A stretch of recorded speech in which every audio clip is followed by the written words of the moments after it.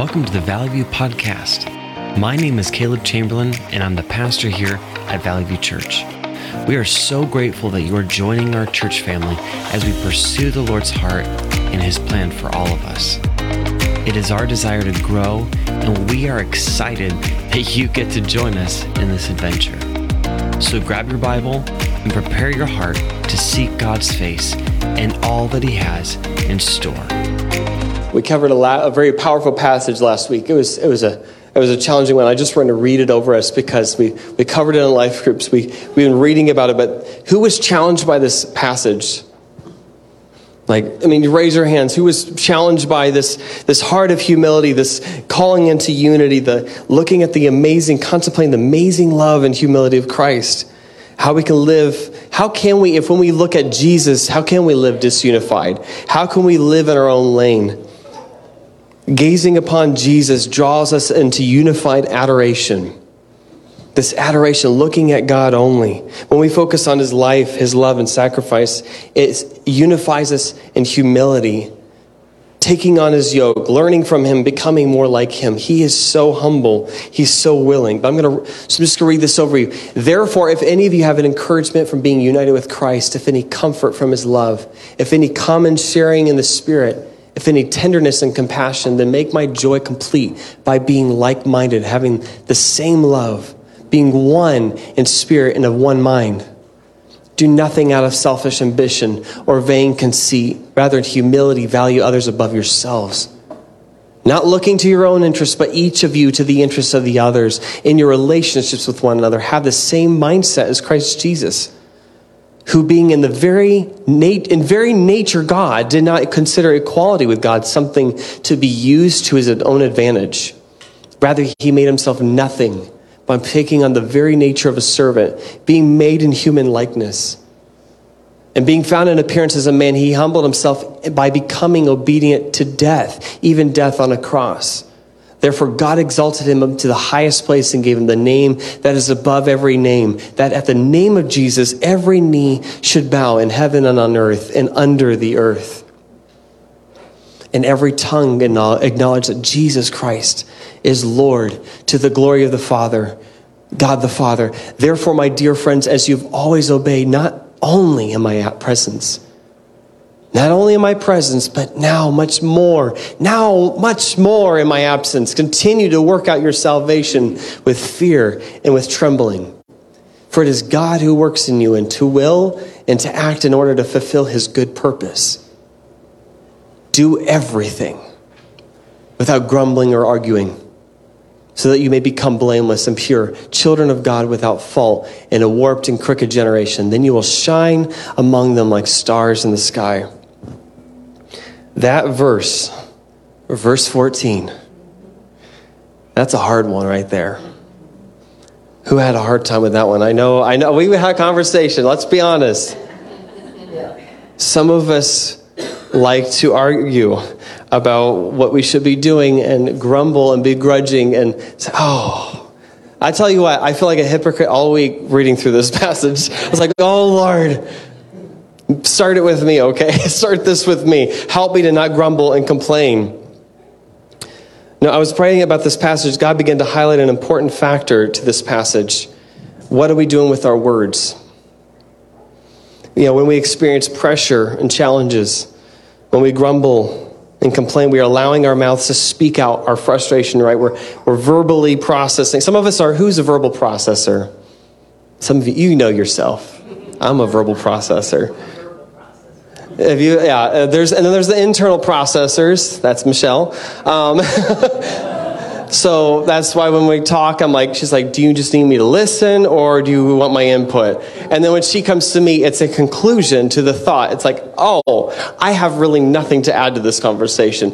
It works better that way when we understand.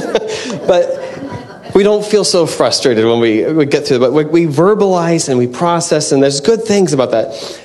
In this day and age, though, we can take our words and our thoughts to anyone and everything. We have so many resources. We have the phone, we have our cell phone, we have our smarts, apps and junk, and just all these places of verbally processing and verbally saying and thinking it through and grumbling and complaining. And And then I think this is the reality, though. This verse came to mind. The tongue has power of life and death, and those who love it will eat its fruit. Now, I'm just going to focus on the power of the tongue. The beauty and the amazing power of the tongue has power of life and death. And in pairing with this, Luke 6:45, as a good man brings good things out of the good stored up in his heart, and an evil man brings evil things out of the evil stored up in his heart, for the mouth speaks what the heart is full of. We can either speak life or we can speak death. We talk to our kids this way. We've been trying to encourage them to man, because again, we get excited, and then you get around the violent nature of boys, and we just love to destroy and kill things. That's just some of the things we struggle with. But I was like, okay, let's speak life.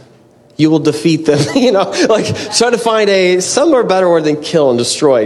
We will defeat you. Okay, but try to just talk about speaking life, speaking over people, because that is something that we don't realize this is the power that our tongues have.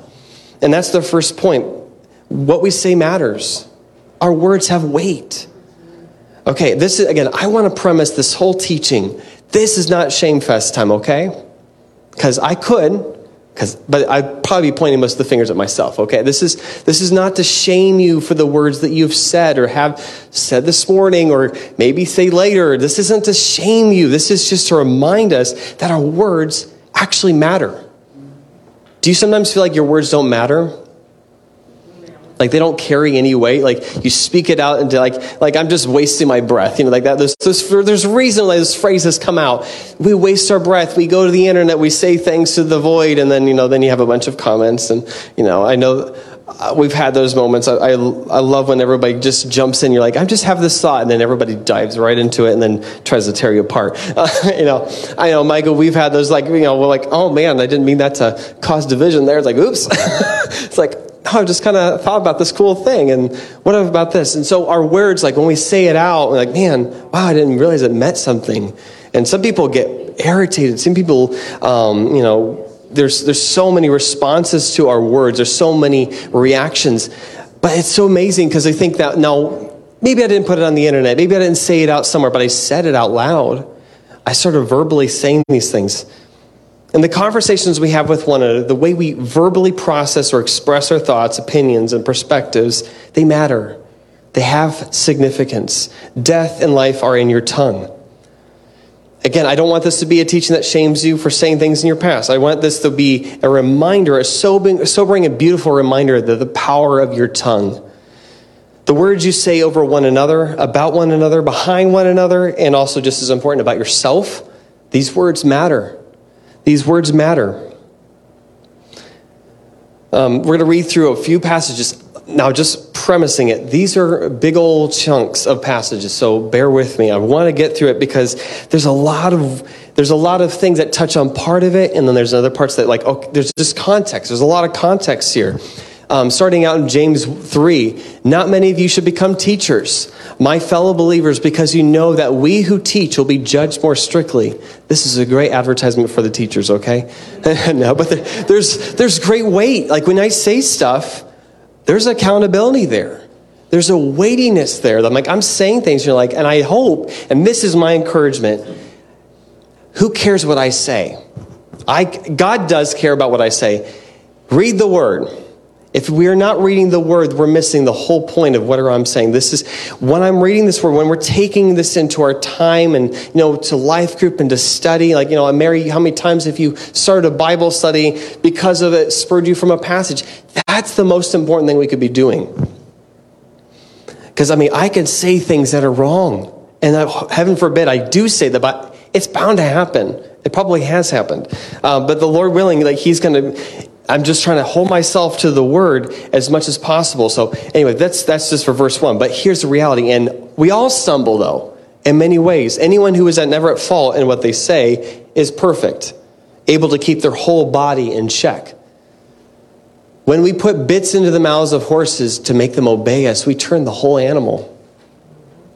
Or take ships as an example. Although they are so large and are driven by strong winds, they are steered by a very small rudder wherever the pilot wants to go. Or if you think about airplanes, that's the same context. It's the same thing, the little thing. Likewise, the tongue is a small part of the body, but it makes great boasts. Consider what a great forest is set on fire by a small spark. The tongue also is a fire, a world of evil among the parts of the body. It corrupts the whole body, sets the whole course of one's life on fire. We have seen that happen. One word, one loose tweet, something has set a whole person's life on fire. And again, we can talk about cancel culture, but no, there's a reality. There's accountability to our words. There's a weightiness. There is something that happens when we say things. Again, I'm not going to talk about cancel culture. We're just going to talk about the reality is our words matter. It sets the whole course of one's life on fire, and is itself set on fire by hell. All kinds of animals, birds, reptiles, and sea creatures are being tamed and have been tamed by mankind. But no human being can tame the tongue. It is a restless evil, full of deadly poison. With the tongue we praise our Lord and Father, and with it we curse human beings. Who have been made in God's likeness. Out of the same mouth came praise and cursing. My brothers and sisters, this should not be. Isn't that interesting? He's saying, first of all, he's like, the tongue's crazy. It's out of control. It controls your body. There's so many things. He's going to keep going. He's going to keep going here in a second. But the reality is it's like, how is this making sense? You're saying, okay, the tongue is powerful. It controls the trajectory of a lot of things in my body. It controls where I'm going, the things that impact me. So when I'm saying things, but you're saying also in the same vein, it can't be contained. It can't be controlled. There's animals, tigers, you've seen animals be tamed. I never thought I'd see a lion tamed. For the most part, it's pretty tame, right? Wow, they can contain that. That's cool. But I can't tame this tongue. I can't. He's like, how can this be? He's like, but then he's going, okay, but here's the reality now. You're speaking life and you're speaking death. You're speaking to God with life and you're speaking death over people. He's like, this should not be. So it sounds like he's almost contradicting himself. But he's not. Can both fresh water and salt water flow from the same spring? My brothers and sisters, can a fig tree bear olives or a grapevine bear figs? Guess what? A salt spring cannot produce spring water. It can't do it. Sorry, it can't do that. Who is wise and understanding among you? Let them show it by their good life, by deeds done in humility that comes from wisdom. But if you harbor, now this seems like he's digressing. I'm going to pause for a second before I move on. He is talking about something that we all, as believers, have. The spring in our inner being. What is it? What is it we have? What does he talk about the spring? Hold on, I heard it. Spirit loud. Holy Spirit. Holy Spirit. When we rely on Holy Spirit, we're not relying on our own strength, when we're not going. Again, we're talking about fasted lifestyle. We're talking about yielding our own perspectives, yielding our own words. We're saying, Holy Spirit, well up within us. I need to let you control where I'm going with this. I need you to control my tongue. I need you to speak life where I don't see it. I need you to give me understanding. We're not operating out of two springs. It doesn't make sense. This is why we put to death, and we're going to talk about the flesh. Our flesh is dead, but yet we treat it like it's alive. No, we need to put to death. And we need Holy Spirit to speak through us. We have the same access. We have this fresh water that's welling in us. All right, continuing. Who is wise and understanding among you? Let them show it by their good life, by deeds done in humility that comes from wisdom. But if you harbor bitter envy and selfish ambition in your hearts, do not boast about it or deny the truth. Those two things. Don't boast about it and don't lie about it. If it's in you, let it out. If you are bitter, let it out. Be honest about it. Confess that. If you have selfish ambition, be honest about that. Be honest. Because he knows what's in your heart. This is a way of keeping our tongues pure. When we are we're saying, okay, Holy Spirit, you're speaking through me. So when things like bitter envy and selfishness start creeping in, get rid of it, confess it, let it die. Such wisdom does not come down from heaven. Let's see here. But is earthly, unspiritual, demonic. For where you have envy and selfish ambition, where there you find disorder and every evil practice.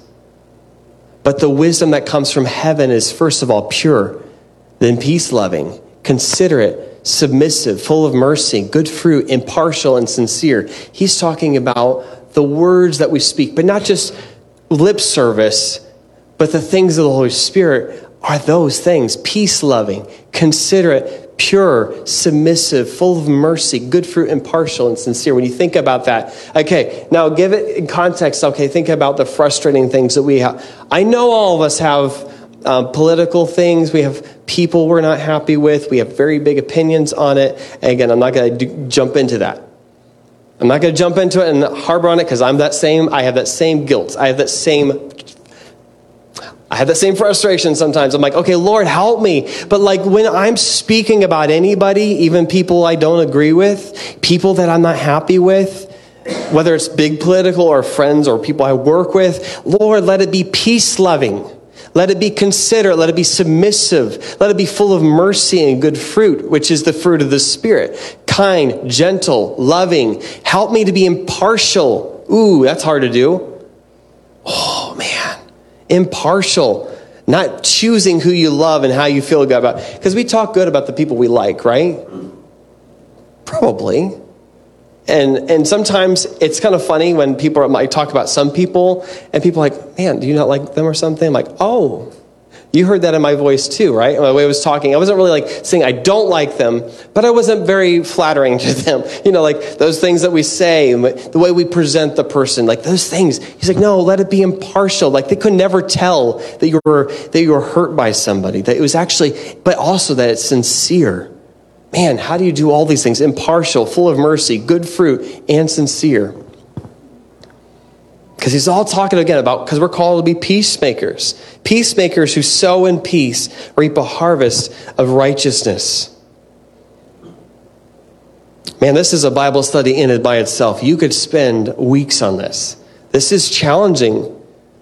The way we talk about people, the way we think about people, the way we present in our language.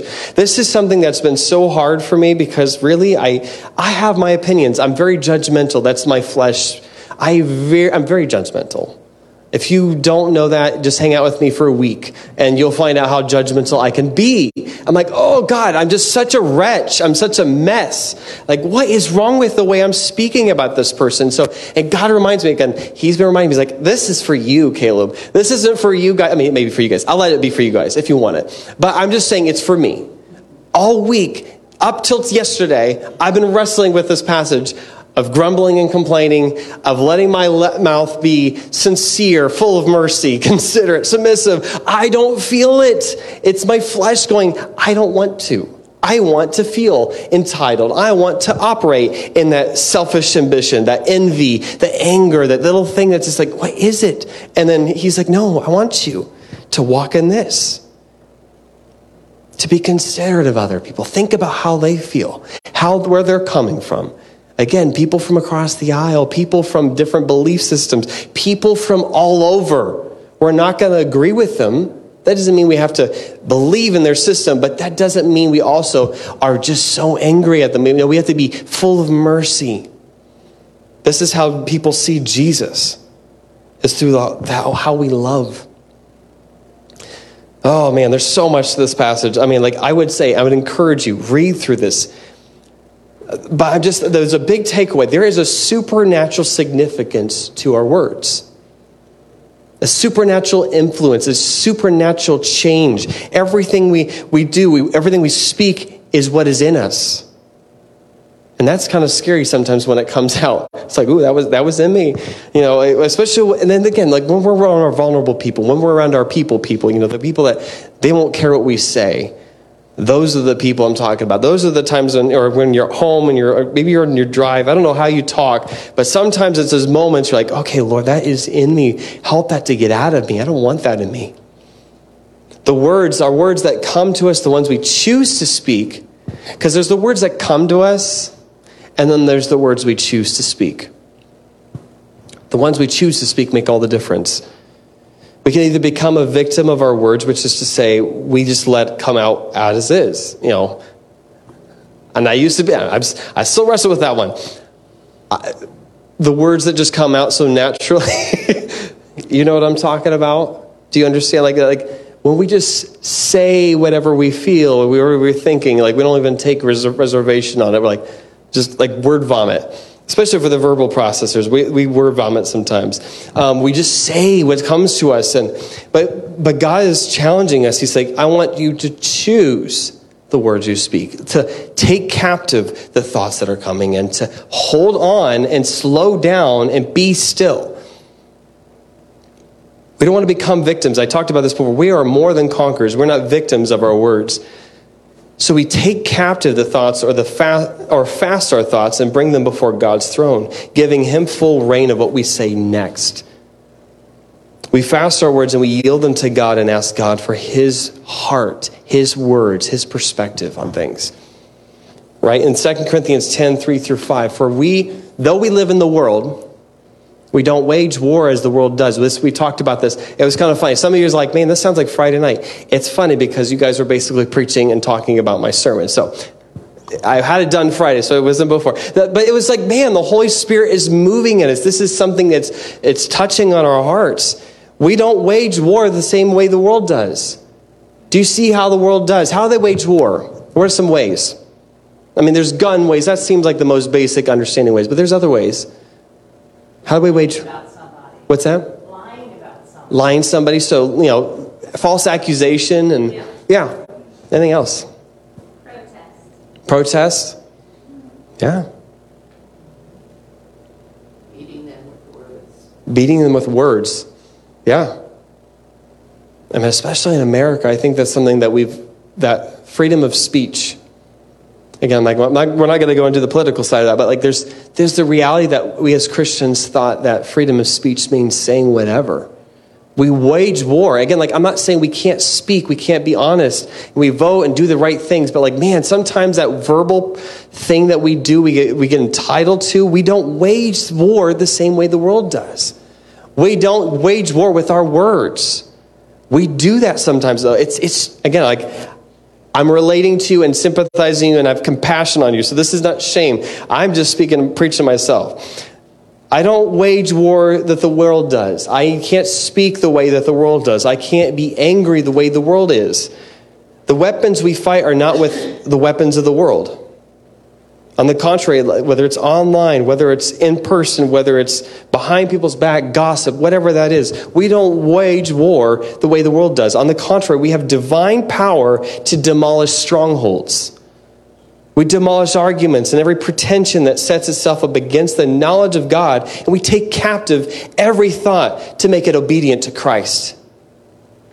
That doesn't sound like a wimp, right? That sounds like a warrior, taking captive every thought. When you see there's really cool action movies, the guy just grabs them and he holds them, he's takes captive. And then I'll watch Reacher, that dude, he's a beast.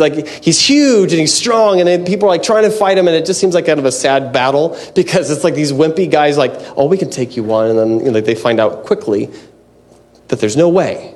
And the reality is the same thing. Is he said, you're a warrior. You're not a passive person.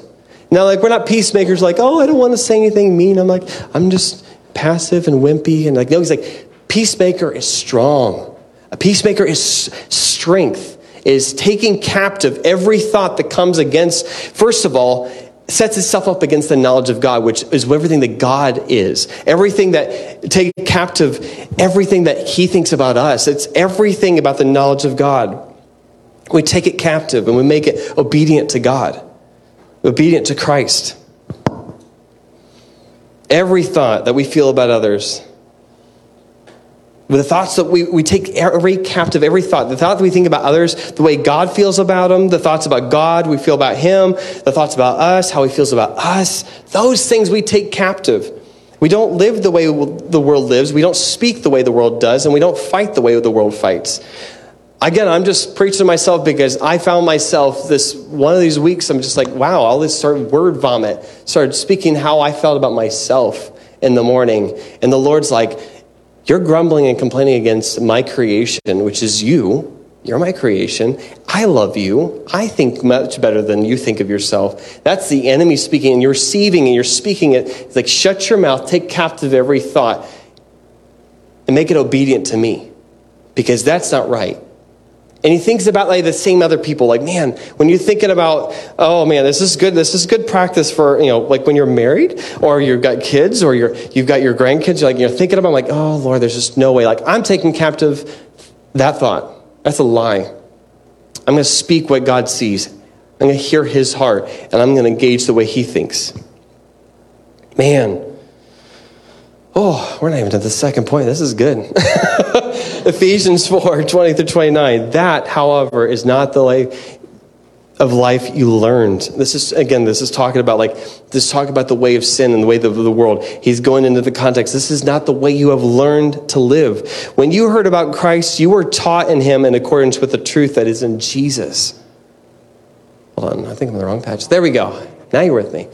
When you heard about Christ and you were taught in him according to him, you were taught with regard to your former way of life to put off your old self, which is being corrupted by its deceitful desires, to be made new in the attitude of your minds, the renewing of your minds, the changing and the transformation, and to be put on the new self, created to be like God in true righteousness and holiness. Therefore, each of you must put off falsehood and speak truthfully to your neighbor, for we are all members of one body. Again, premise this, truthfully and in love. In your anger, do not sin. Wow. Do not sin. Do not let the sun go down while you are still angry. And do not give the devil a foothold. There's layers and layers on those two verses alone. This is a hard one because, I think as angry people, and we've got the righteous anger going on.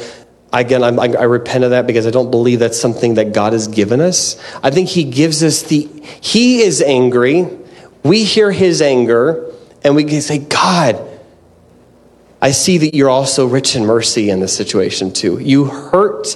I want to feel what you feel, but I'm not going to be angry. I'm not going to take it upon myself to be angry. I'm going to take it upon you to be perfectly angry, perfect in mercy, perfect in love. No, he says, repent. Take it. Don't let the sun go down on your anger. In fact, repent of it. Again, how many times have we been angry? Who's been angry? Okay, be honest, real honest. Let's be angry. We're angry people. You know how angry you've been. You know that you've been pretty ticked off. There's, again, I'm not saying there's no right to the anger. I'm not saying that there's no offense or hurtfulness. There's so much pain. We're really good at giving people pain. I mean, God points out to me the times that I've hurt other people. That's what's been good. That's what humbles me. It's like, okay, Lord, you show me how I've been effective. I'm not really kind to myself. So, man, we've all hurt one another, and we are definitely hurting. We are hurt. We're angry. That's okay. That happens. It's not okay. It's not right, but it is the way it is.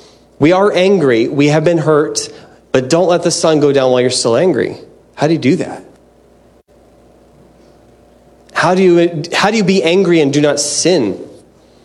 You know when you've sinned. You know when you've gone too far, when you let it, and you're gossiping, you're slandering, you're speaking death over people. Again, it doesn't have to be, I wish they were dead. It can be man, I wish you could just be something really rough. And oh my gosh, that's coming out of my mouth. I'm speaking about God's creation that way.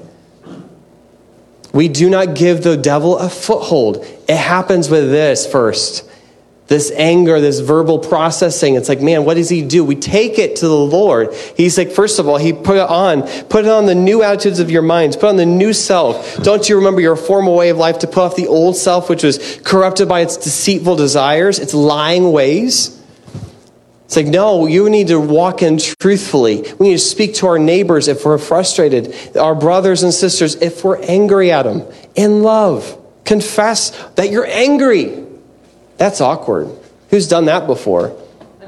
It's not fun. That's something that I really have, again, like my family, we got a lot of siblings, so confrontation is one of those things you kind of have to do. Just have to do it. You got to walk in it. And sometimes some of our family members have operated in different ways of like they're passive aggressive and they're like, I am mad at you, but I'm never going to talk to you again. Yeah, but that's not healthy. So like we've done things, we've done that. But I've just realized that God's like, no, I want you to talk to them about you, the way you feel about it. The way, not how you feel about them, the way that you take ownership in it. Responsibility in the situation. So like I've come and have conversations where I haven't talked with somebody in years. Again, not because I'm mad at them, I am mad at them, but like it's just life happened. So like I realized I'm mad at him. So I'm going to call him up and tell him I'm mad at him. Sorry, I've been mad at you for 3 years. I haven't talked with you for so long. Again, like that could have been a really awkward conversation, right? Like out of the blue, hey, how's it going? I'm mad at you. Oh, oops, awkward. No, but it was really sweet because what happened was we had reconciliation. Love came and abounded more and more. And again, yes, sometimes it doesn't happen the way we wish. I wish all of my conversations went that as well as that. I've had ones that didn't go so well. But then I also can know my perspective was I pointed a finger. As soon as I point fingers, I'm like, God, I take ownership. I confess. I use my mouth. I'm not letting the devil get a foothold. I'm not letting a root of bitterness come in. Oh, this is good. Anyway, you could do a Bible study. Do not let any unwholesome talk come out of your mouths. Caleb, do not let any wholesome talk come out of your mouths. All right. Let wholesome, unwholesome. Okay, there you go. They're close, but not at all. Only what is helpful. What is for building up others according to their needs, that it may benefit those who have listened. Man, okay, we're talking some deep waters here, okay? This is hard. This is a hard thing. But this is what's wonderful. Authenticity matters, okay? I don't want because some of our churches have taught about shut it up, don't talk about it, maybe gossip a little bit to get it out of your system a little bit. This is churches. We do this.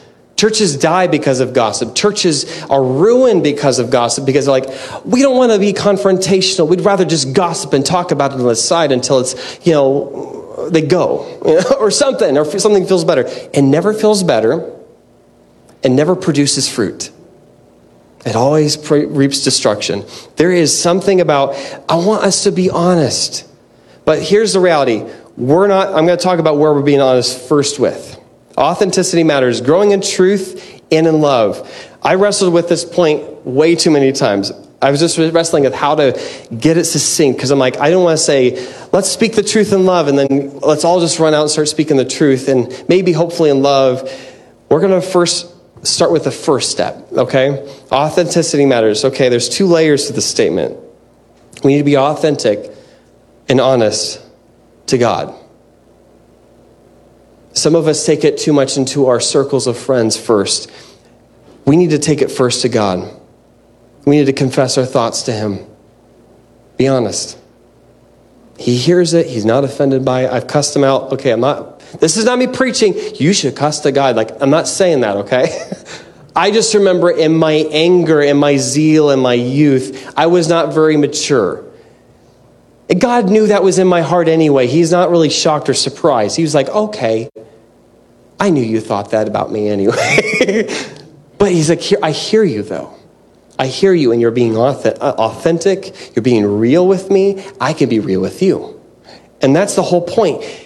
He's able to share his thoughts, his heart with me. We need to be authentic. And confess our thoughts to Him. Surrender them to Him. Give it up.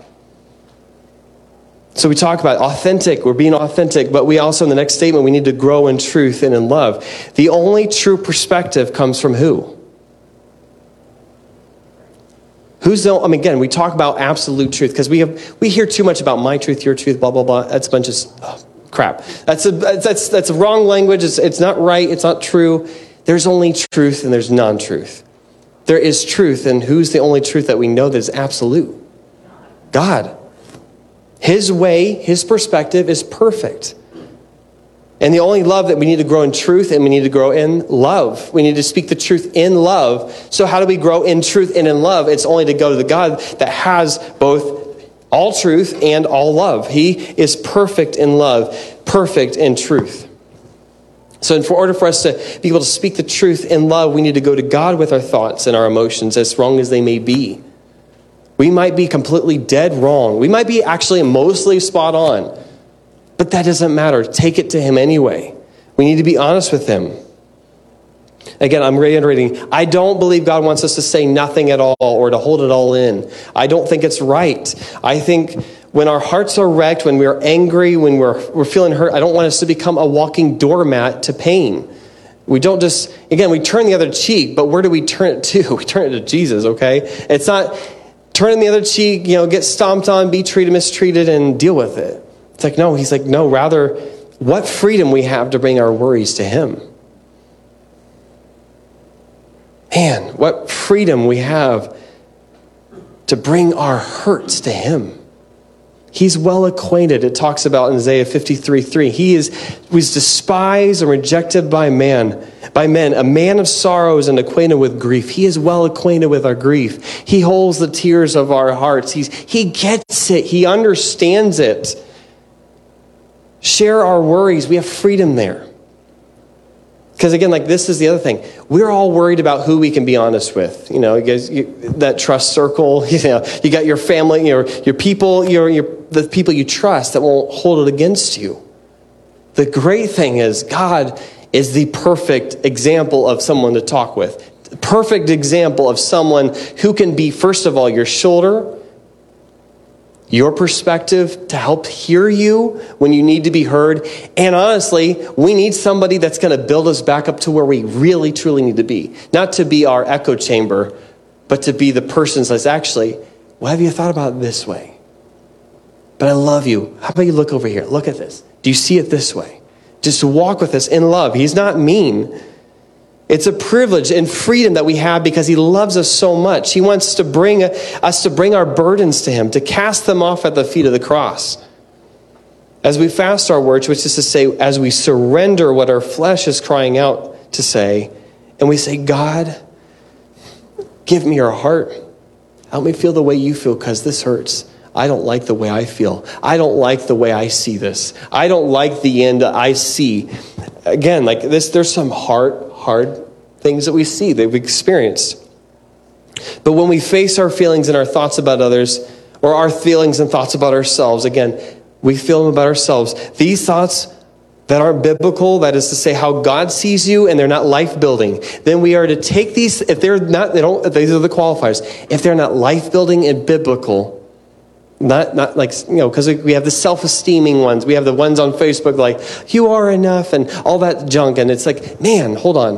What do you mean by that? No, it's not these nice little isms. It's, God, if I'm saying these things and they're not biblical in the way you see me, then I'm taking these things captive and I'm surrendering these thoughts to you. I'm saying, God, I don't know. What do you think about this phrase? What do you think about my things about? What do you think about my perspective of this person? We are training our mind to take every one of these feelings, every one of our thoughts captive and surrender them to him and ask him what he feels about them. And we ask him for his heart. Again, I'm going to pick on that phrase. If you don't have anything nice to say, don't say it all.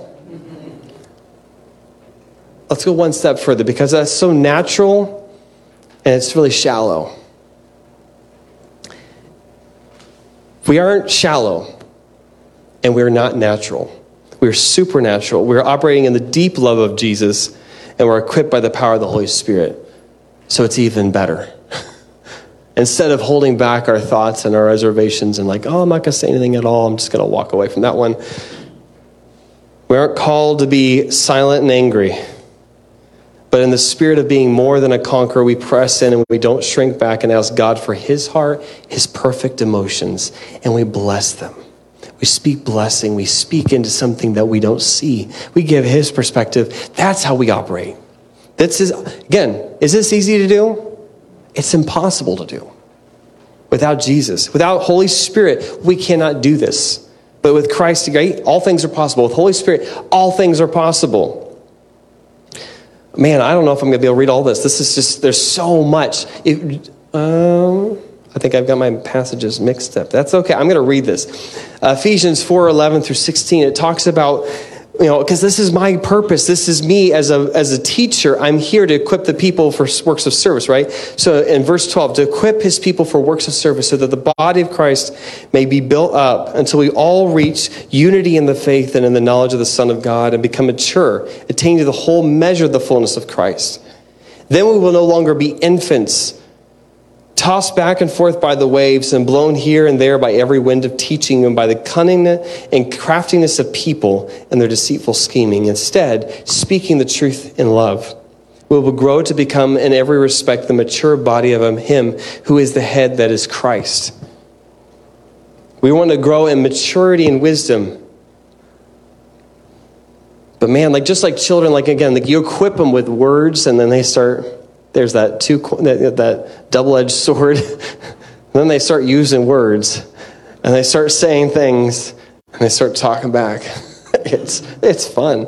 Oh man, it's fun. Along with understanding of language must also come maturity and self-control.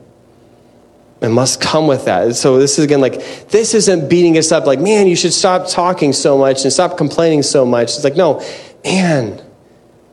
The mature thing to do is to take it to the person who can do something about it. It cracks me up. The kids that are so mad that you didn't do something. They're well, did you ask me to do that for you? Did you ask?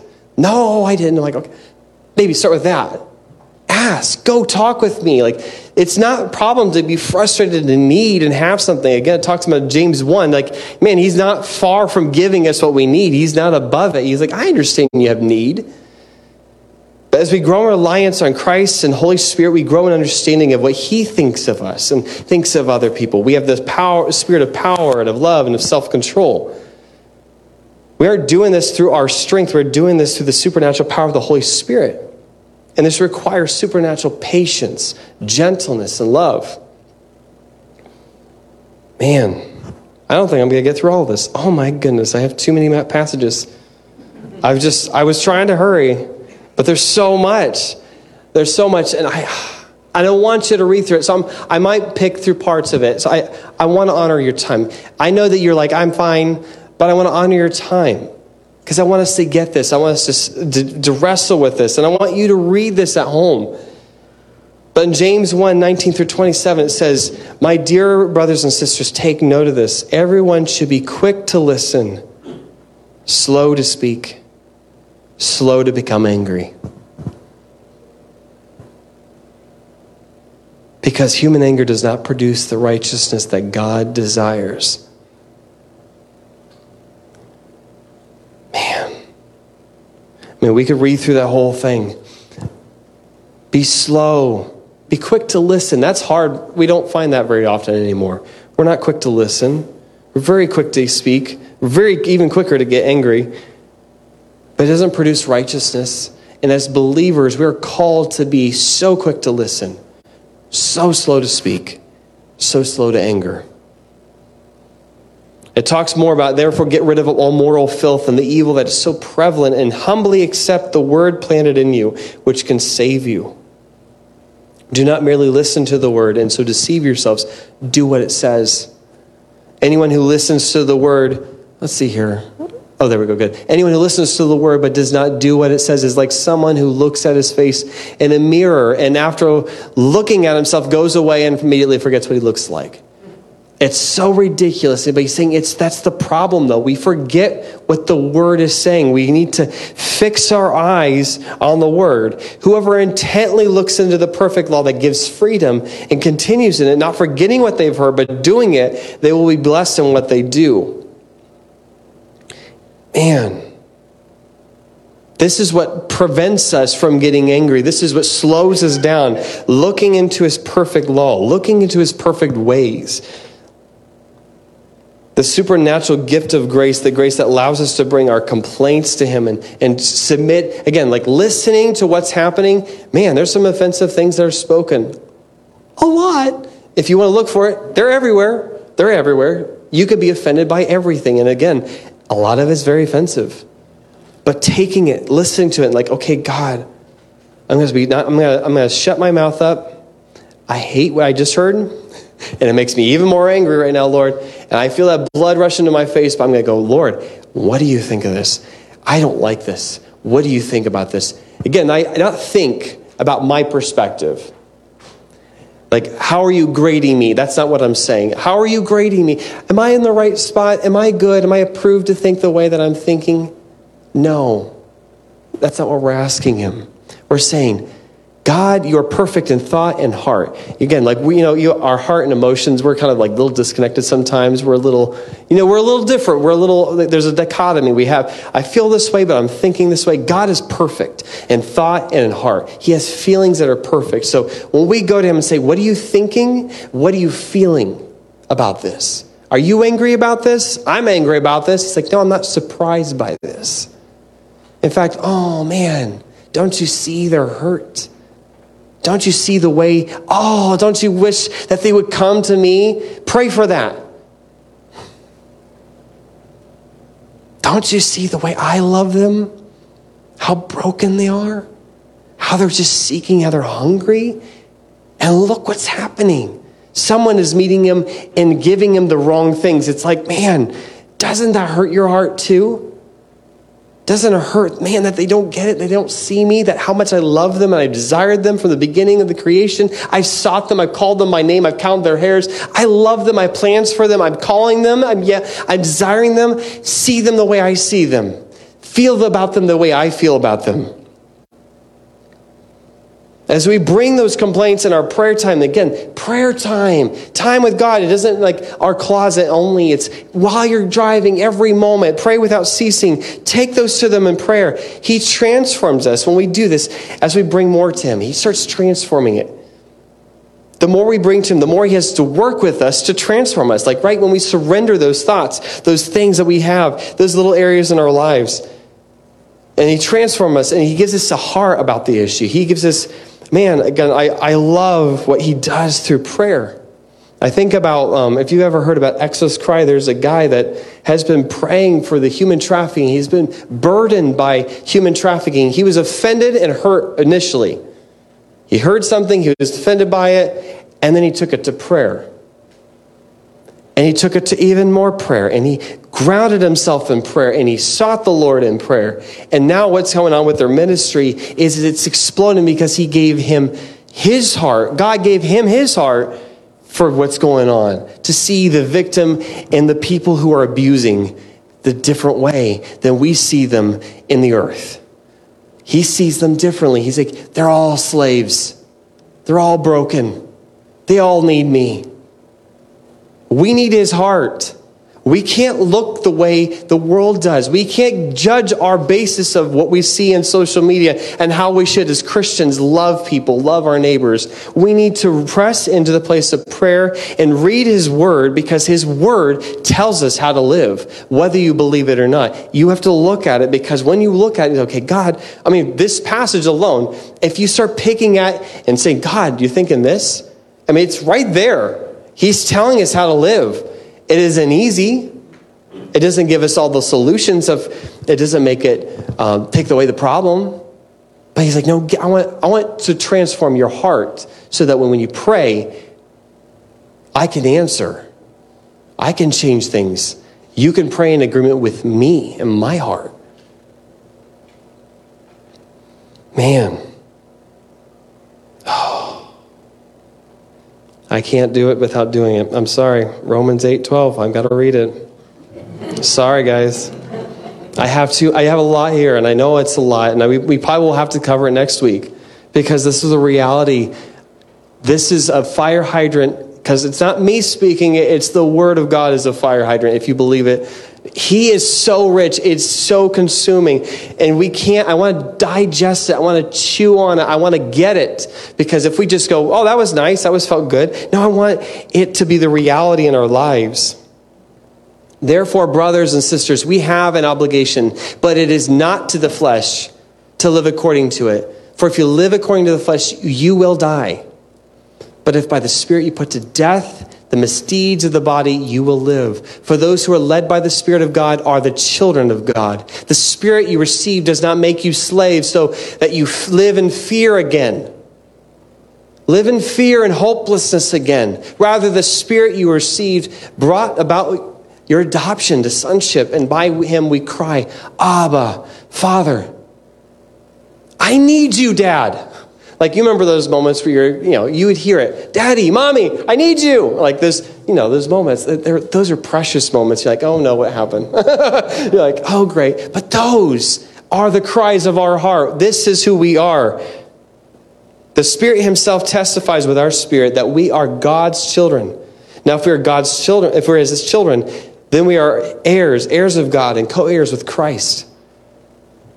If indeed we share in his sufferings in order that we may also share in his glory, his sufferings, we share in those things. The way he feels, the way he suffered, the way he mourned, the way he felt, we share in those sufferings. I consider that our present sufferings are not worth comparing with the glory that will be revealed in us. For the creation waits in eager expectation for the children of God to be revealed. They're waiting for us to shine. They're waiting for us to shine with the light of Christ. For the creation was subjected to frustration, not by its own choice, but by the will of the one who subjected it, in hope, because we are going to shine. We will be revealed. We will shine. That the creation itself will be liberated from its bondage to decay and brought into the freedom and the glory of the children of God. We know that the whole creation has been groaning as in the pains of childbirth right up to the present time.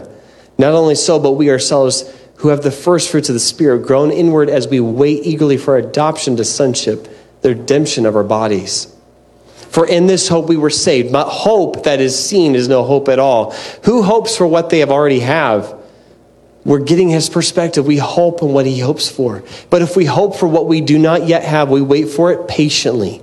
We slow ourselves. We wait on the Lord. And in the same way, the Spirit helps us. This is the hope. This is the blessing. This is the promise. The Spirit helps us in our weakness. We do not know what we ought to pray for. Have you had those moments? I don't even know what to pray, God. I give up. This sucks. This is the worst. It's like it feels like a Hail Mary. I don't even know what it is. I don't even have any answer for this. It's done. There's no way out of this. There's no way through this. There's no way this person's going to change. There's no way. There's no way. That's all I can see is like there's this. I don't even know what to do. You just like maybe it's just you just scream. This point of like Father, I don't know what to do. Do you feel that way sometimes? We don't know what to pray for. I don't even know what to do. But thank God, the Spirit himself, he intercedes for us through our wordless groanings. And he who searches our hearts, he knows the mind of the Spirit. Because the Spirit intercedes for God's people in accordance with the will of God. He knows our hearts. He knows how we feel about it. He knows the words that want to come out. I want to scream it out. I want to tell somebody, so-and-so, this is what I think. This is the worst. Like, you shouldn't be doing this. I hate that you're doing this. Why are you living this way? And again, you idiot. And you're talking to yourself, man, you're so stupid. Oh, gosh, you see verbalizing these awful things. And he's like, stop. Stop saying those things and groan for a minute. Because you aren't saying the right things and you don't know what to pray for. You're like, That's how I've been feeling this week sometimes. Like, Lord, I don't know what to do in me. I don't know how to feel about some things. I don't know how to feel about some of my friends and my family and the things that I choose. We don't know how to do it. But we groan. We talk to him. And he hears our hearts. And he hears what we think and we feel. And he is so aware. And he intercedes. And we know that in all things, God works for the good of those who love him. He loves us and he works the good in us. He is dedicated to it. who have been called according to his purpose. For those God foreknew, he also predestined to be conformed to the image of his Son, that we might be the firstborn among many brothers and sisters. And those he predestined, he also called. Those he called, he also justified. And those he justified, he also glorified. What then shall we say in response to these things? The things that we're hurt by. What shall we say? If God's for us, who can be against us?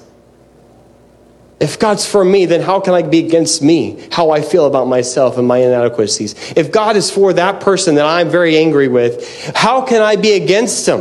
Who can be against that person? The enemy can't win. He who did not spare his own Son, but gave him up for us all, how will he also not, along with him, graciously give us all things? He's not promising to hold back the suffering and the pain. That we're like somehow going to get out of it. These things come. Sin produces pain. Sin produces so much hurt and misery. He's like, I'm sorry, these are things that are going to come. But I'll give you also all the things that I gave Jesus. Just like I gave Jesus all things, I'm going to give you all things. So hang on. Groan inwardly. Talk with me. Hear my thought. Hear my words.